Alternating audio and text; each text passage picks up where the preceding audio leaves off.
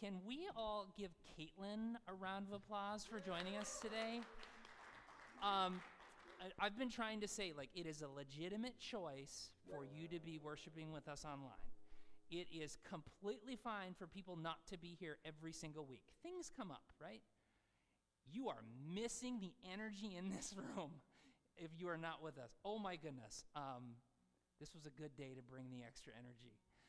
I really, really appreciate that last song too, that we sing every week before the kids go out. Jesus loves the little children. Anybody else grow up singing that song or hearing that song being sung to them? What I love most about, I love being able to sing our kids out, but what I love most about it is what Katie's done with it. Because if you grew up on that song, you did not hear the lyrics that we sing every week, right? So this song is over 100 years old, and I truly believe that at the time it was written, nothing malicious was meant by it, right? However, we stand here 100 years later in the year 2022, and there is this one line, which I will not repeat, that at least is a little cringe, and at worst is super racist. So what we've done is we said, well, we could completely ignore it, we could completely throw it out, we could just accept it as it is, or we could say, you know what, this has value, and we can do something to make it a little bit better to fit with us, to fit with the world that we now live in. I say we have done that, Katie did that, right? I'm not going to take any credit for that song. A few minutes ago, we heard from Bethany. I've never met Bethany in person, but she's in Katie and Jacob's Grove group. She considers the Grove her worshiping community right now, even while she lives that far away. And she shared her story of growing up in church and hearing these things that were said, some of them explicitly out of the Bible. And what they did was if they did not perpetuate abuse, they allowed at least for that abuse to continue. And she got to this point in her life where, like, again, she could have said, I just need to accept it as it is, I need to completely throw it out, or I need to figure out how to interpret this differently and see myself differently. And what she did was she had to hear God's voice differently, and she had to find her own voice as well. And because she was willing to do that, because she was willing to re-engage and reinterpret, she's now on this path that she was not on previously. I've talked before about the Grove. We have what we call as a reparative approach to the Bible. And what that means is, for 2,000 years, Christians have suggested that the Bible is alive and active. The Word of God is alive and active. What usually follows that then is the suggestion that, yeah, it's alive and active, but it actually only means one thing, and it was the thing that the original author writing it 2,000 years ago meant. So it's alive and active, but only in this very specific way. A reparative reading of the Bible says that, you know what, it may have meant that originally, but we want to take seriously the idea that the Word of God is alive and active. It is maybe even inspired in some way, that it's living and changing in some way, and it's meeting us in our moment of need where we're at. And it might not be written for us. It was not originally written for us. Newsflash. Something written 2,000 years ago was not written for us, but it can still speak to us now in the moment of need where we need it, even if it didn't originally say this thing.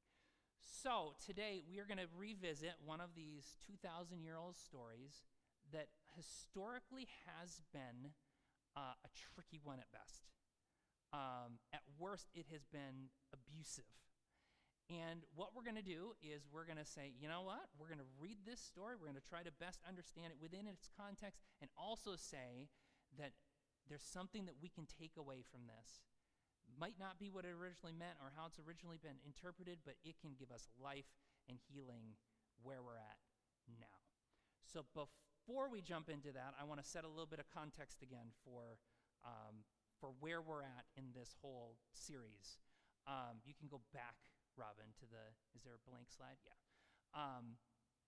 We're in the middle of this series called Come and See. As we started this year, as we started this church, we said we want to be reading through the Gospel according to John, which is one of the 4 biographies about Jesus that we find in our Bible. John is the 4th of those. It is the latest that was written. It's also different because while the other 2 were a little bit more focused on facts about Jesus, John wanted to say, what is the experience of Jesus like, and how does that then impact what we believe and what we do as people who say that we want to follow Jesus? So the experience of Jesus, as we've seen it in these stories over the last few weeks, the experience of Jesus is like tasting the best wine when it seems like all of the wine has run out. And the experience of Jesus is like that anger that we feel when the world is not working as it should be, when there is injustice that we see happening. And then last week we talked about the experience of God being like that feeling of redemption that can come when we are honest about making up for our past, working off our past, being born from above, as Jesus would say. And now this week, we are looking at a story that contrasts the one that we talked about last week. Last week was about this religious leader, this man who was supposed to have it all figured out, and yet he shows up and wants to talk to Jesus in the middle of the night. And today we read about a woman who is not supposed to have it all figured out, who shows up in the middle of the day when anybody can see. So let's jump into the story. This is from John 4, and I'm going to split it up. It's a longer story, and I want to be able to split it up so it's not as long, but also to be able to touch on a couple things. So first off, we've got John 4, starting in verse 1. Now Jesus came to a Samaritan town called Sychar, near the plot of land that Jacob had given his son Joseph. Jacob's well was there, so Jesus, since he was tired from the journey, sat right down beside the well. It was about noon. A Samaritan woman came to draw water. Jesus said to her, "Give me some water to drink," for his disciples had gone off into the town to buy supplies. So the Samaritan woman said to him, "How can you, a Jew, ask me, a Samaritan woman, for water to drink?" For Jews use nothing in common with Samaritans. Okay, so a little bit of context, both cultural and geographic context. We're told that Jesus is on his way from Galilee, which is a region in Israel, and he's on his way back home to Judea, and he has to pass through this other region called Samaria. If you think about this in terms of states, this is like if you were visiting Chicago. So you're in Illinois, and you want to get back home to Minnesota, you probably have to go through Wisconsin. Okay? You can see Judea, Samaria, Galilee. You'd probably have to go through Wisconsin. In order to get to Galilee, Jesus either has to go through Samaria or take the long way around. If you're coming back to Minnesota, you could say, I don't really want to drive through Wisconsin. I'm going to go through Iowa. That's possible, but you're probably going to go through Wisconsin, and you might be fine with that, or you might be like, those dreaded cheeseheads, I want nothing to do with them and their culture. And so, or some of you might be like, that's not a big deal at all. The same is true here. We read this story 2,000 years later, and we're like, oh, well, he's on a trip. Of course, he's going to go. If he's going back home, he's going to go through Samaria. The problem is that Jews and Samaritans didn't really get along that well. Samaria is, even though it's a region of Israel, it was kind of like a separate region. They were unique in a lot of different ways. There's a lot of history that goes into it that I'm not going to fully go into, but after some cultural upheaval and some national trauma and physical displacement from their land, the Samaritans ended up having a different religion, a different culture, a different identity even. They decided that they were going to set up their own capital and their own temple even, that was separate from Jerusalem and the temple in Jerusalem, because theirs was the true temple, not that counterfeit that was down in Jerusalem. You can imagine the Jewish people didn't like that very much. Theirs was the real temple. Theirs was the real capital, right? So Jews and Samaritans from their earliest age were taught that they are supposed to hate one another. So there's these stories that get told, whether they are fabrications 2,000 years later or not. There's these stories like little Jewish kids were taught in their prayers to pray that Samaritans wouldn't go into heaven. There's also this story that suggests that if a Jew was in the shadow of a Samaritan person, they would be deemed unclean and need to go through a ritual cleaning.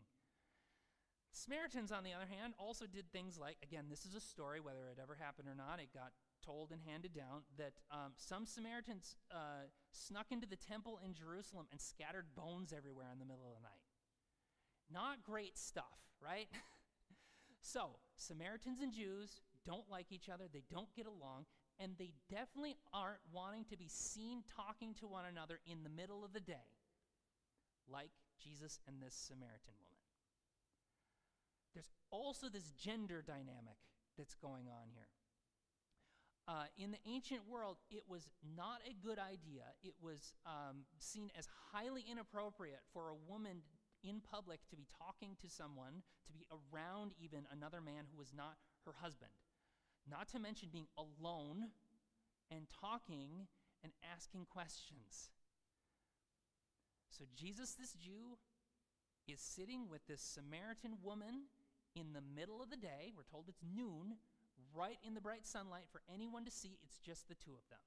And we're like, oh, there's something that's going on here that we need to pay attention to. So that is the context of the conversation. And now for the content of the conversation. So she says, we're not supposed to mix anything. We're not even supposed to use the same things to draw water. Jesus answered, if you had known the gift of God and who it is who said to you, give me some water to drink, you would have asked him, and he would have given you living water. Sir, the woman said to him, you have no bucket and the well is deep. Where then do you get this living water? Surely you're not greater than our ancestor Jacob, are you? For he gave us this well and drank from it himself, along with his sons and livestock. Jesus replied, everyone who drinks some of this water will be thirsty again. But whoever drinks some of the water that I will give him will never be thirsty again. But the water that I will give him will become in him a fountain of water springing up to eternal life. The woman said to him, Sir, give me this water, so that I will not be thirsty or have to come here to draw water. He said to her, Go call your husband and come back here. The woman replied, I have no husband. Jesus said to her, Right you are when you said, I have no husband. For you have had 5 husbands, and the man you are living with now is not your husband. This you said truthfully. All right, so Jesus and the Samaritan woman, they're at a well. They start talking about water because they're at a well. It's a natural conversation, right? All of a sudden, Jesus does his weird Jesus thing, and he starts talking about living water and water that's never going to run out. And water that if you drink this water, you'll never be thirsty again. And water that if you have it, it will bring forth everlasting life in you. And it sounds kind of like Willy Wonka. The everlasting gobstopper. You have this and you'll never need anything else again. So her response is, well, who wouldn't want that kind of water? I want that kind of water. How do I get access to that kind of water so that I will never be thirsty again? Any of us would probably have that same response. And Jesus says, well, why don't you go and get your husband? They're the ones supposed to be having the conversation, not the wife and this random guy that she met, right? Go get your husband.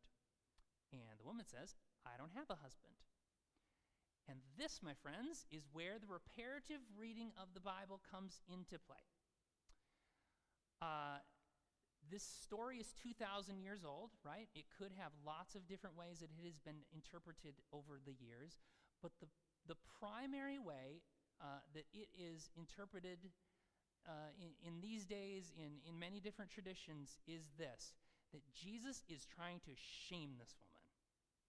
And he is setting up the conversation in order to get to a gotcha moment. She said she doesn't have a husband. Ah, you're right. You don't have a husband. You've had 5 husbands, and now you're with a woman, or now you're with a man who is not your husband. Gotcha.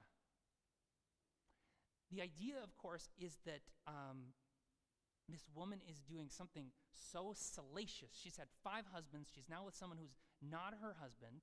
She has all of this personal guilt that she needs to feel for doing these unbelievably salacious things, right? This is the implication of this reading of the text. Here's my response to that.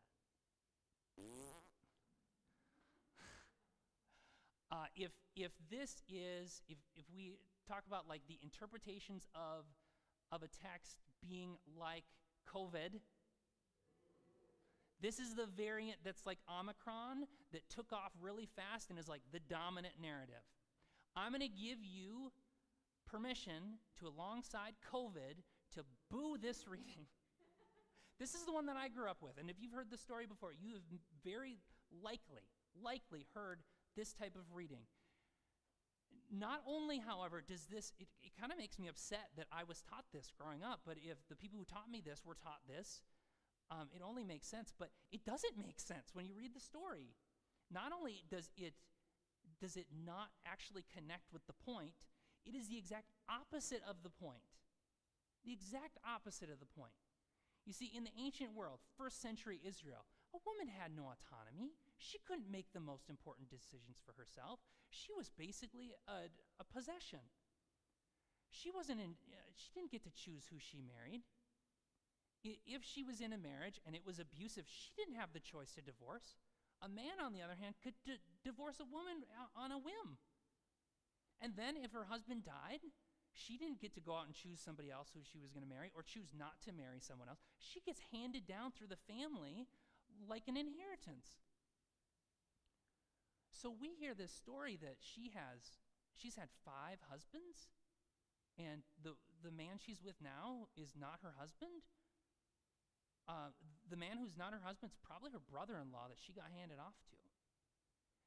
This is not a sign of like personal guilt for doing something salacious. This story of having 5 husbands and now being with someone who's not her husband, this is a trauma. This is someone who's undergone trauma.